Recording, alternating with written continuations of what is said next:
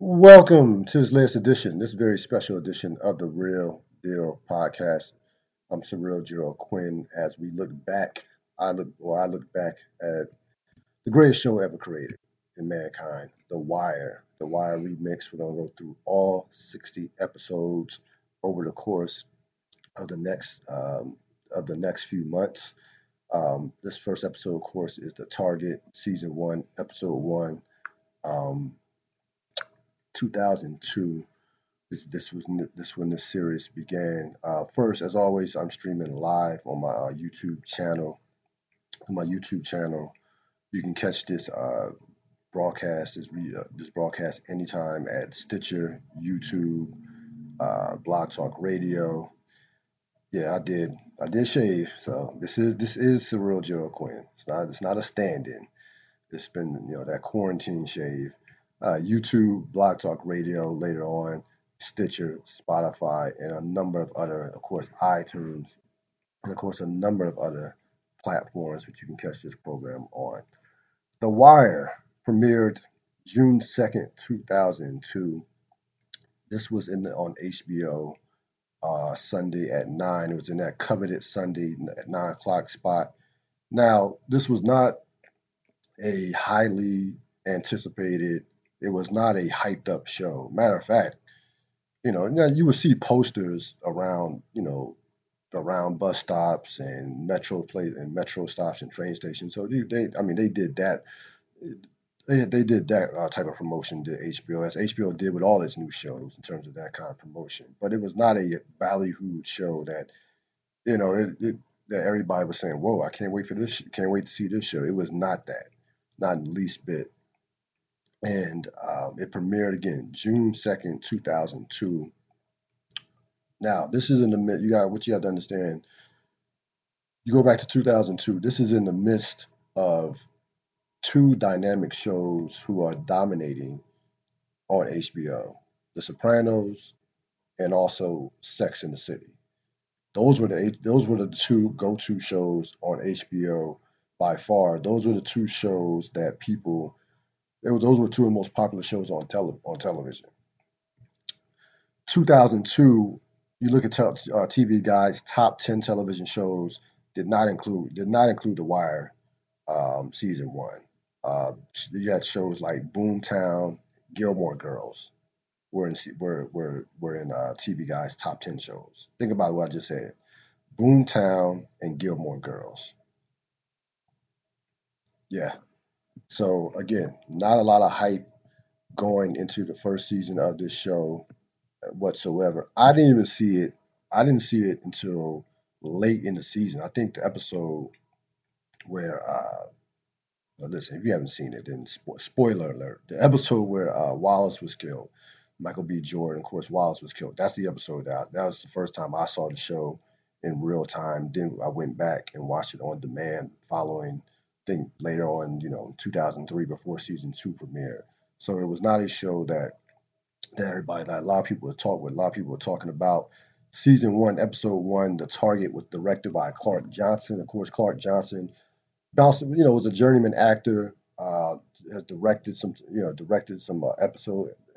episodic television. Matter of fact, played was a one of the stars in season 5 of The Wire. Was as Gus Haynes, one of the editors in the newspaper. So he was the original first director of the entire series. Of course, episode one was written by David Simon, the creator, and Ed Burns, who played a major role, of course, in season 4 with the classroom narrative in season 4.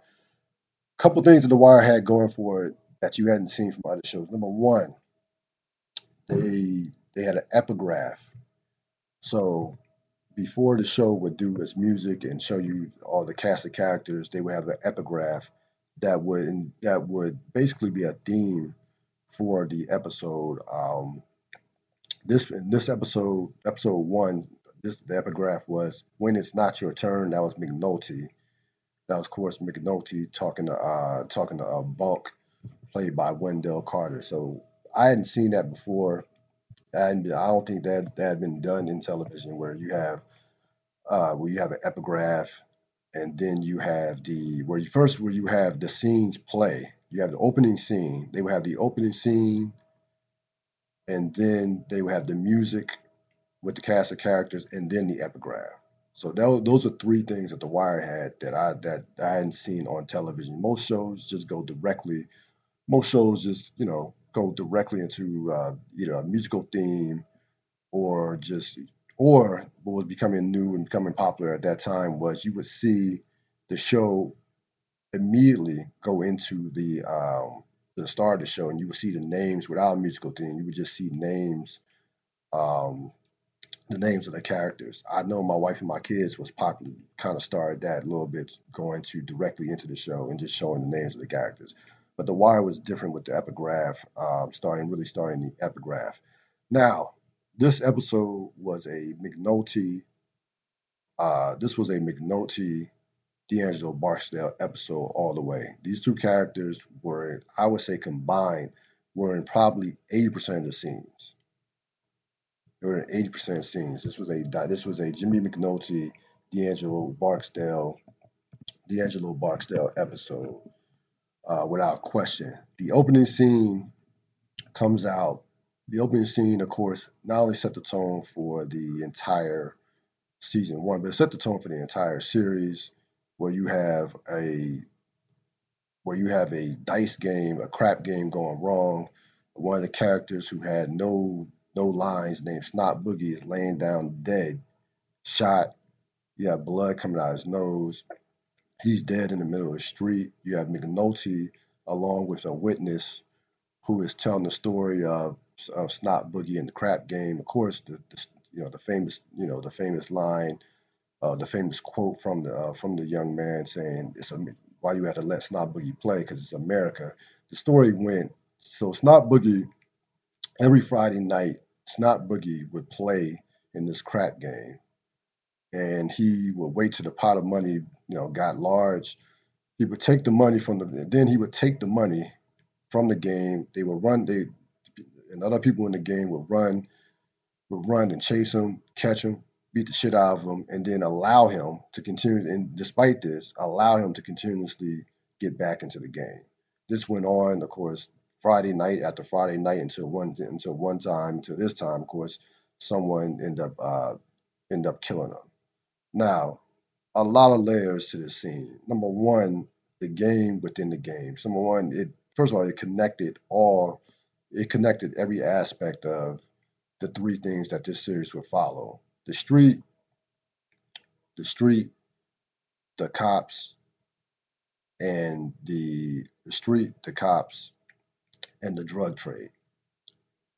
So even though there were no drugs involved in this particular scene, the game, the game in terms of how many, the game was the street, and all those things connected with this one scene. Now you had the game of craps, one part of the game.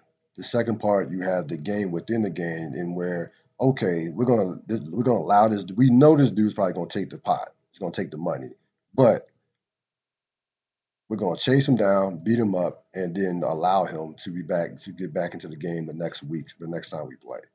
So that's the game within the. That was a game within the game, and then the third part is of course, once you go past that, and it turns into a murder.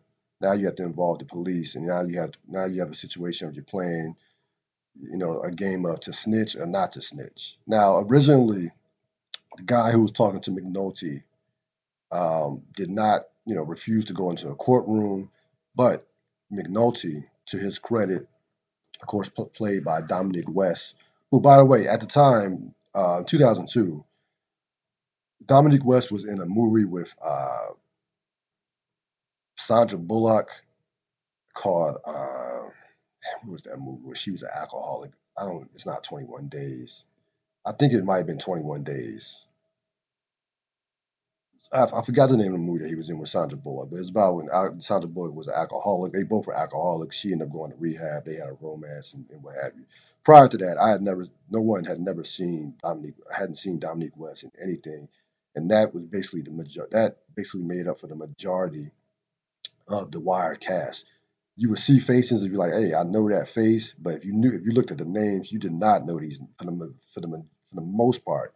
You did not know these names in terms of this cast of characters. It was a lot of characters, a lot of cast, a lot of of course, a predominantly African American cast, which contribute to why you know why some of why the ratings wasn't quite the way it was. Nobody had seen this many African Americans on television in one show. I think for in a long time. But getting back to the opening scene, McNulty, this would make McNulty a great cop. He was endearing. He allowed the guy to tell his story. Didn't push in terms of trying to find out answers. Wasn't playing bad cop. Really allowed the guy to tell his story and to get what he wanted to get off his chest, and end up getting the guy to in one of the scenes that would come along, the scene where they were in the courtroom or head to the courtroom where he's walking with Bunk. Um, Said that the guy ended up confessing, telling who did it, and got for a pack of Newport. So he ended up getting the guy to flip on whoever shot Snot Boogie. So that was the brilliance of McNulty in the course of that scene. And again, this was McNulty. We will see, of course, other parts of McNulty over the course of this episode. This episode was 62 minutes long. It was one of the longer episodes in the first season. Most of these episodes ran about 55 to 60 minutes, but this episode went 62 minutes long. We're gonna go over some key scenes over the course of the episode. I'll give you my MVP of the episode. I will give you my MVP of the episode, and I will grade this episode during the course of this podcast. Of course, this is the Real Deal Podcast Special Edition, The Wire Remix, Episode 1, Season 1. Now, again, you had this cast, you had a number of actors who had bounced around, who had been on, been in a lot of these actors were New York actors. They were a mix of New York actors, a mix of some actors from London. You had Dominic West and Idris Elba, who were both from London. You had a mixture of some veteran actors that had been around, but none of them had really. There was no stars at all in this. There were no stars in this show up until this point, and this was a show where really Baltimore was the star. To be honest with you, Baltimore was the star, um, and this was really like one of the first shows that I saw. Now, I know you had Life on the Street, Homicide, Life on the Street which was also part. David Simon was a part of that, but really there hadn't been no shows that I remember up to that point that had been that had been driven by Baltimore, and Baltimore was a character. So you had that going on with this show. Now, some of the key scenes to take note of. Number one, you have D'Angelo. You have the courtroom scene where D'Angelo Barksdale, who of course was the nephew of the kingpin Avon Barksdale, had been charged with a murder. Now in the courtroom, you have Stringer, Weebay, Stinkum, Sabino, some of the a lot of who were the top, either the top lieutenants or top muscle for the Barksdale gang. You had them in the courtroom intimidating a number of the witnesses who were testifying. You had a scene. That's a scene where you have a lawyer, Levy, who was, of course, the lawyer of the Barksdales, who just asked one question. One question. D'Angelo gets off because the witness, Nakisha Lyles, basically recanted her statement and says that she initially said that she saw who shot the guy in the building. D'Angelo Barksdale, of course, was accused of shooting another guy, and he did it. He shooting another guy in the towers.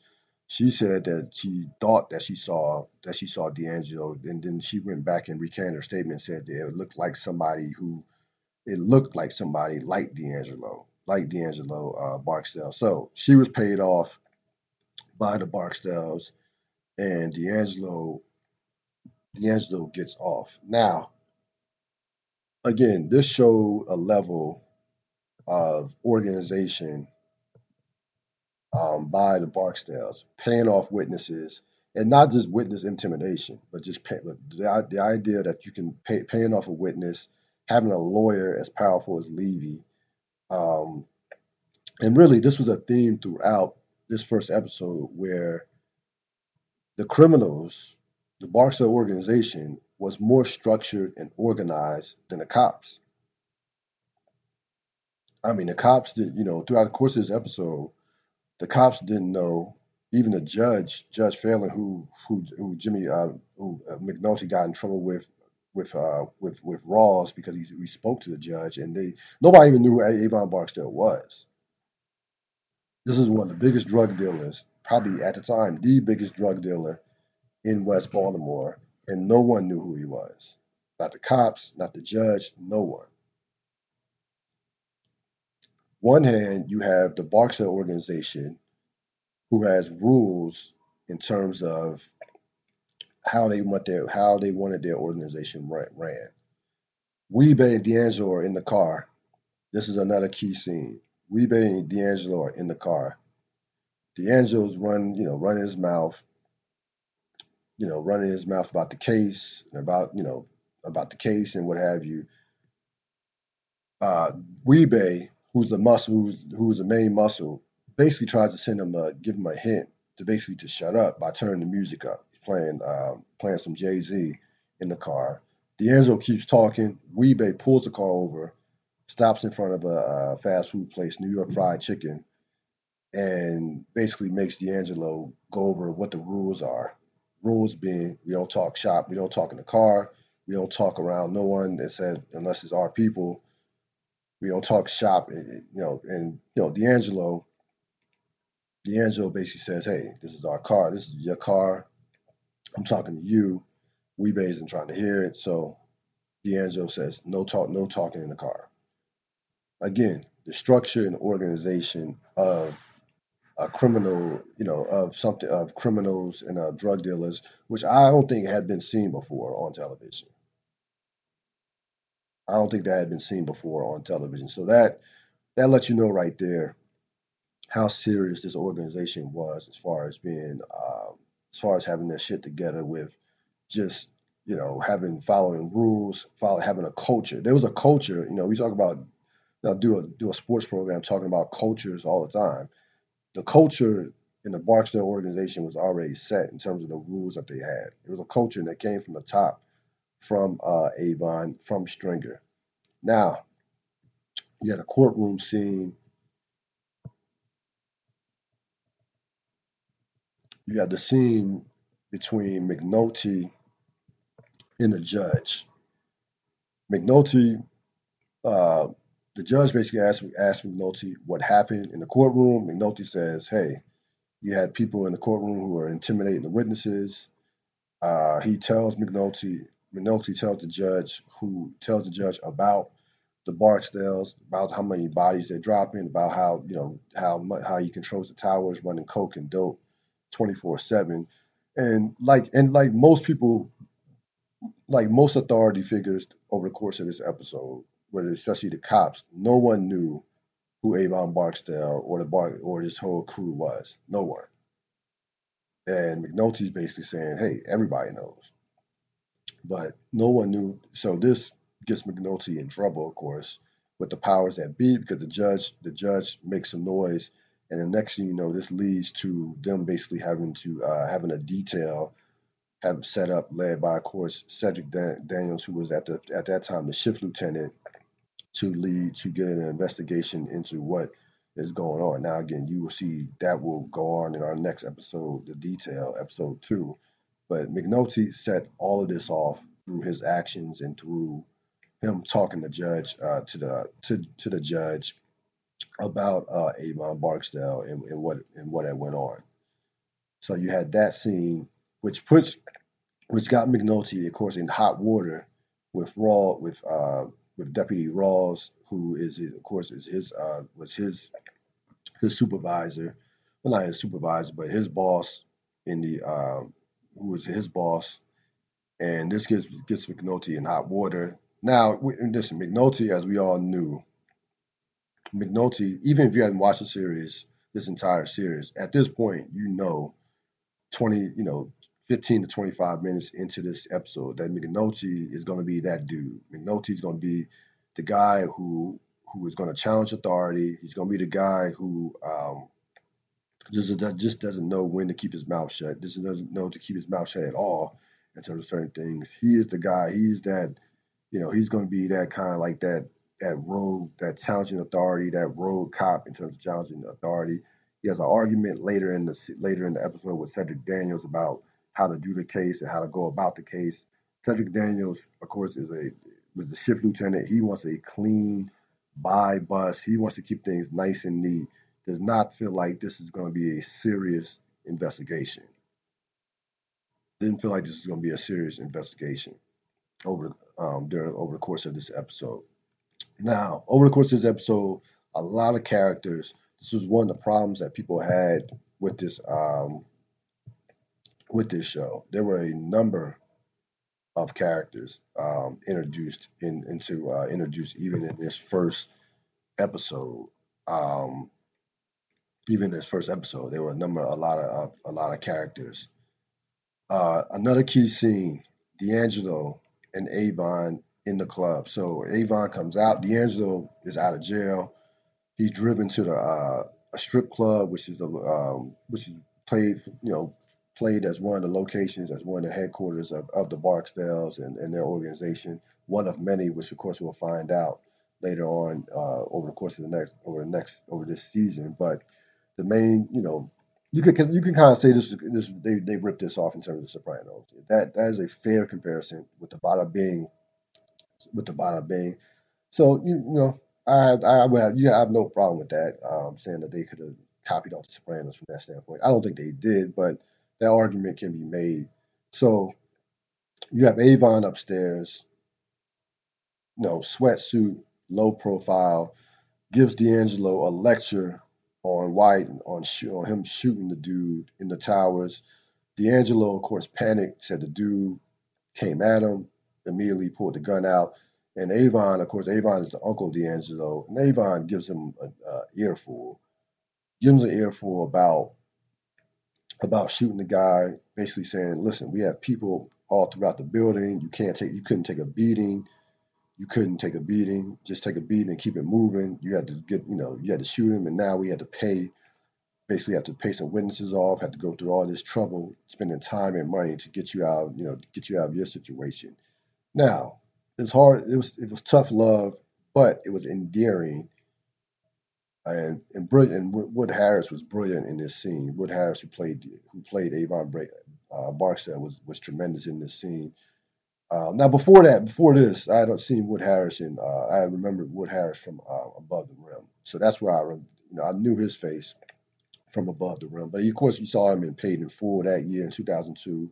He did a Jimi Hendrix biography in 2000. So he had been around for 4 or 5 years prior to The Wire. Now,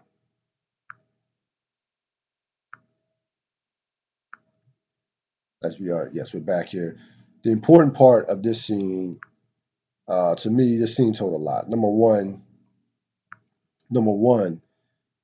how much he loved how much he loved D'Angelo, and the whole idea of family. Yes, Avon was pissed off at D'Angelo for the mistake, but at the end of that scene, he says, "Hey, don't walk away like that. You still family.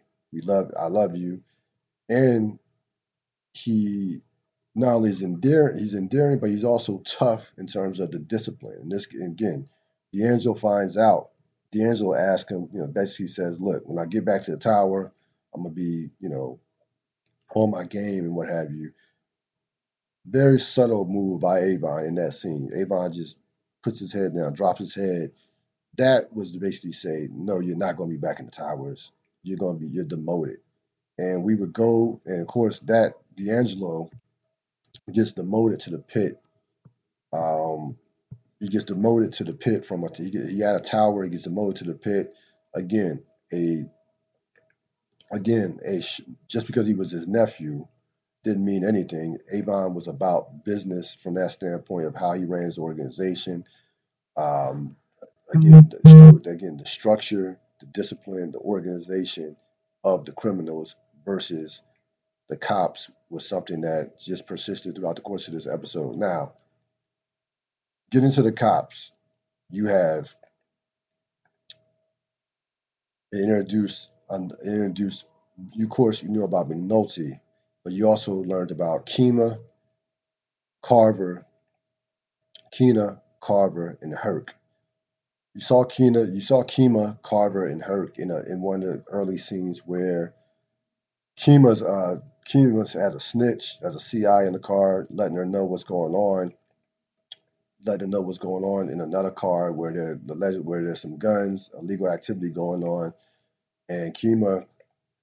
They search the car, they stop the car gets stopped, they pull over the car, it has one gun, they pull out one gun, Kima finds two guns, and she lets them know two guns.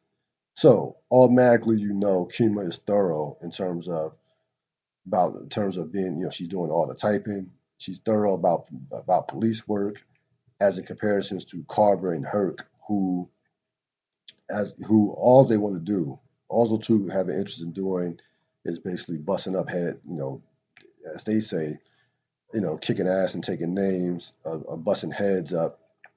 And they had, again, no snitches.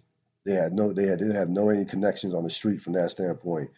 It was Kima CI it was Kima CI Kima who had the CIs. Not only the girl who showed her where the guns were at, but also later on in the episode we will find out her relationship with Bubbles, which, who, by the way, was based on a uh, a real life a real life character. So you got a little insight into um, some of the cops. With Cedric Daniels, he was called by Bunk a company man again, who may be on the who's in who will be up for a possible major spot if he can keep his nose clean.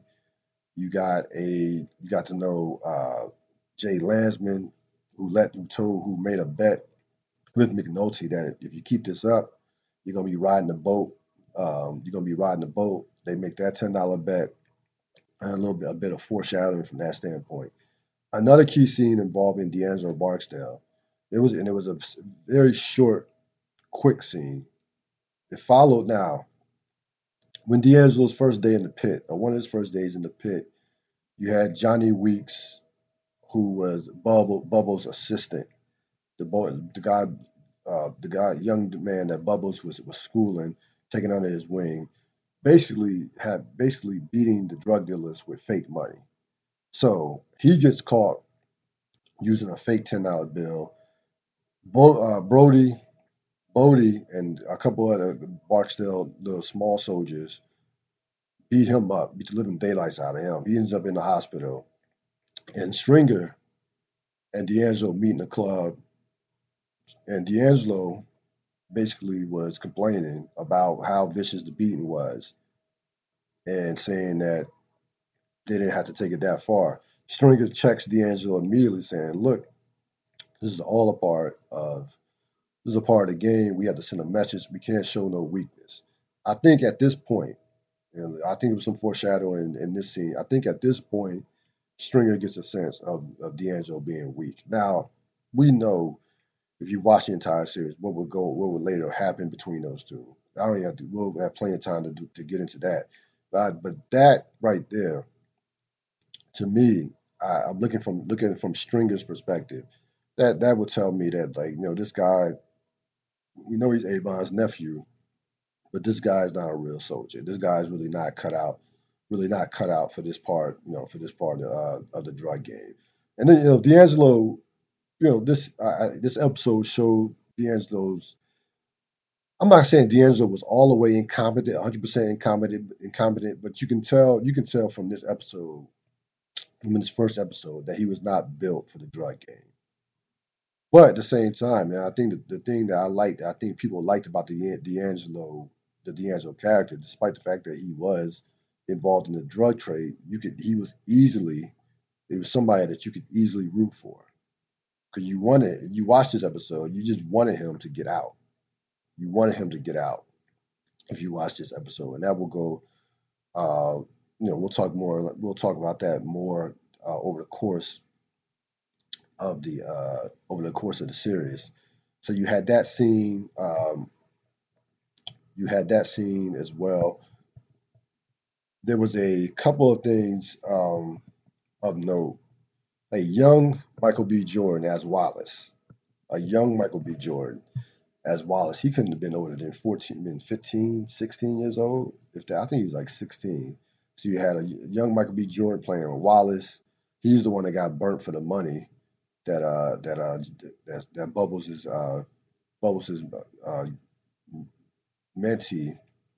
Uh, he's the one that came to try to do with the fake money. Got tricked for the money, and you had him. You had Bodie calling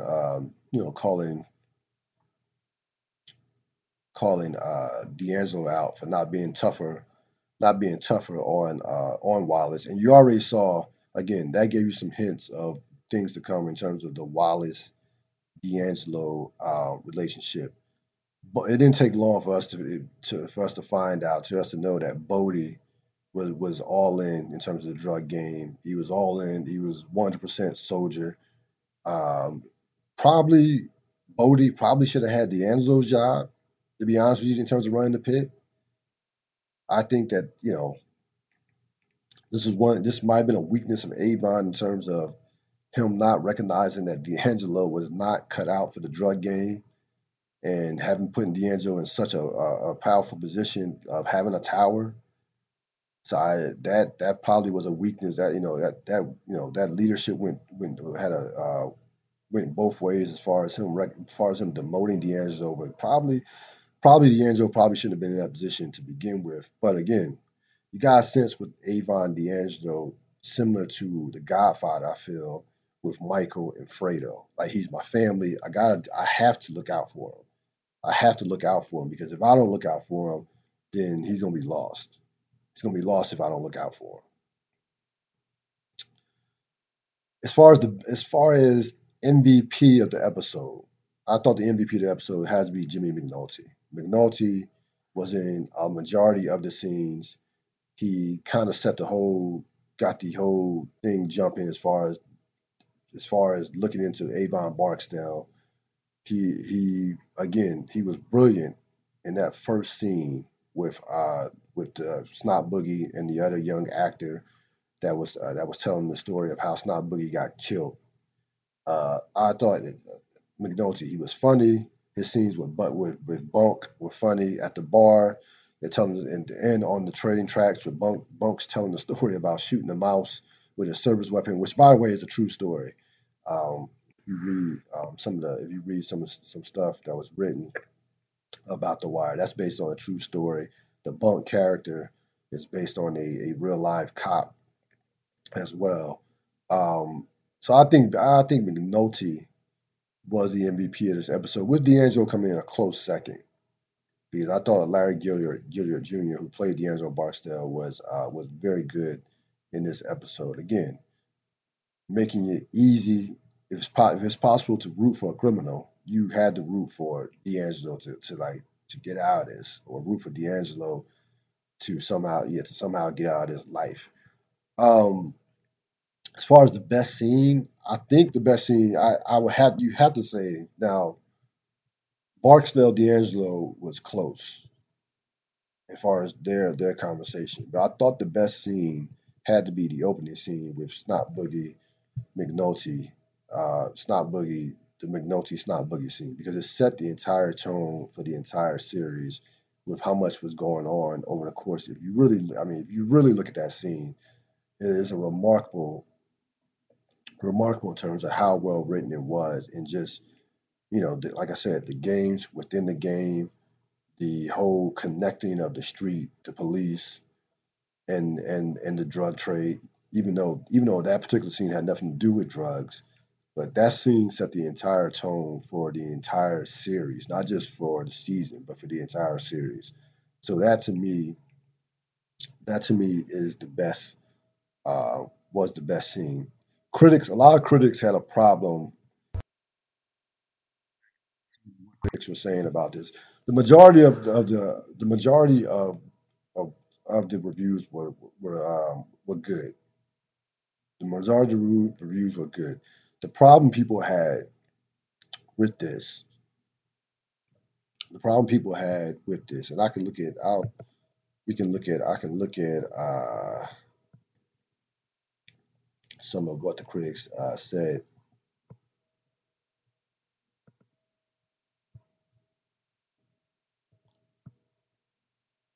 in regards to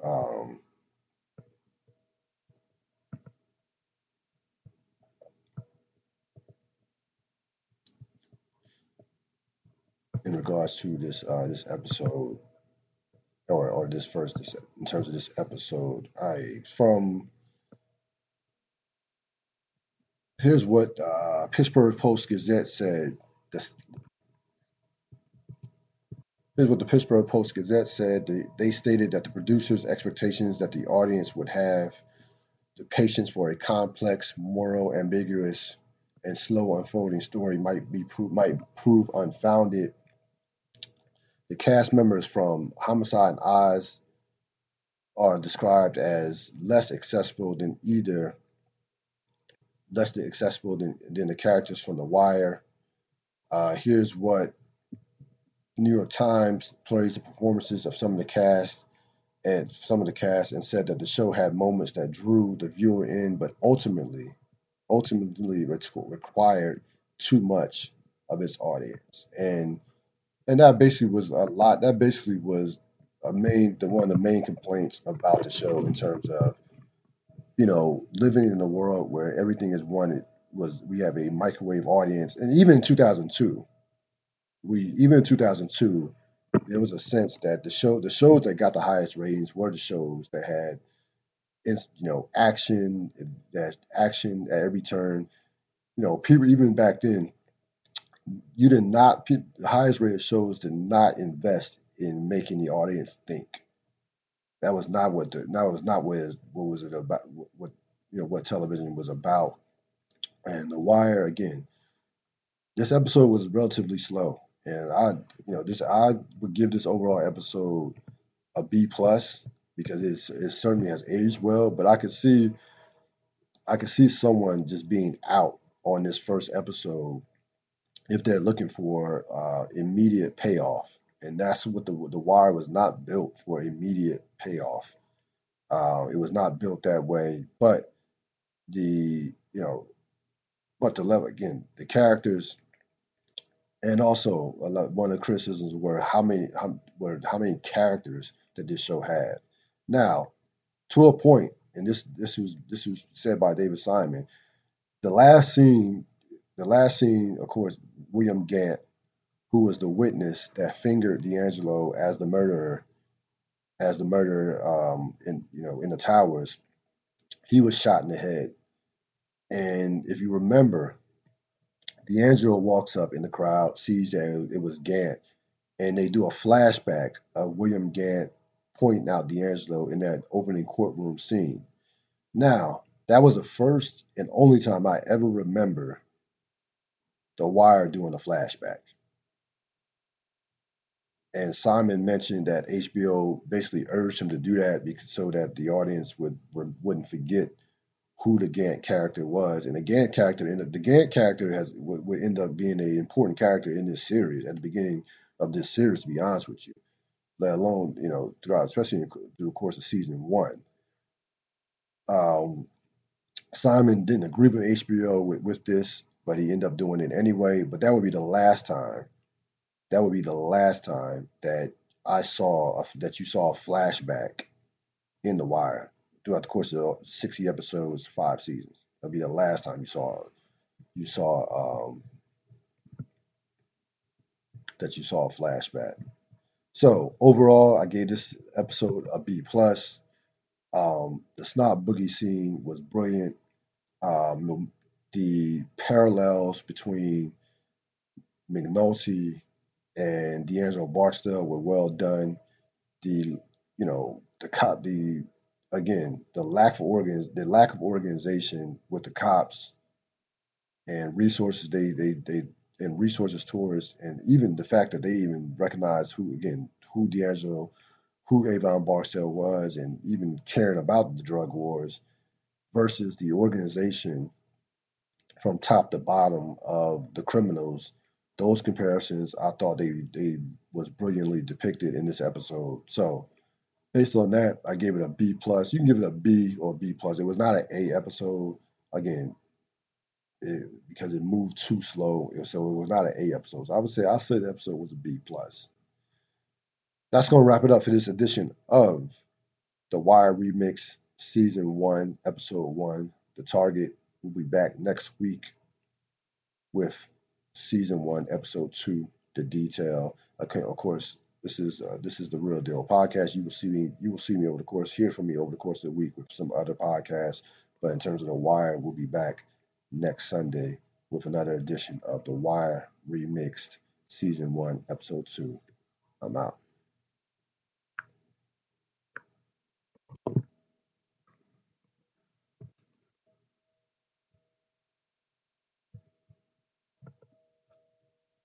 With the Lucky Land Slots, you can get lucky just about anywhere. This is your captain speaking. We've got clear runway and the weather's fine, but we're just going to circle up here a while and get lucky. No, nothing like that. It's just these cash prizes add up quick. So I suggest you sit back, keep your tray table upright, and start getting lucky. Play for free at LuckyLandSlots.com. Are you feeling lucky? No purchase necessary. Void where prohibited by law. 18+ terms and conditions apply. See website for details.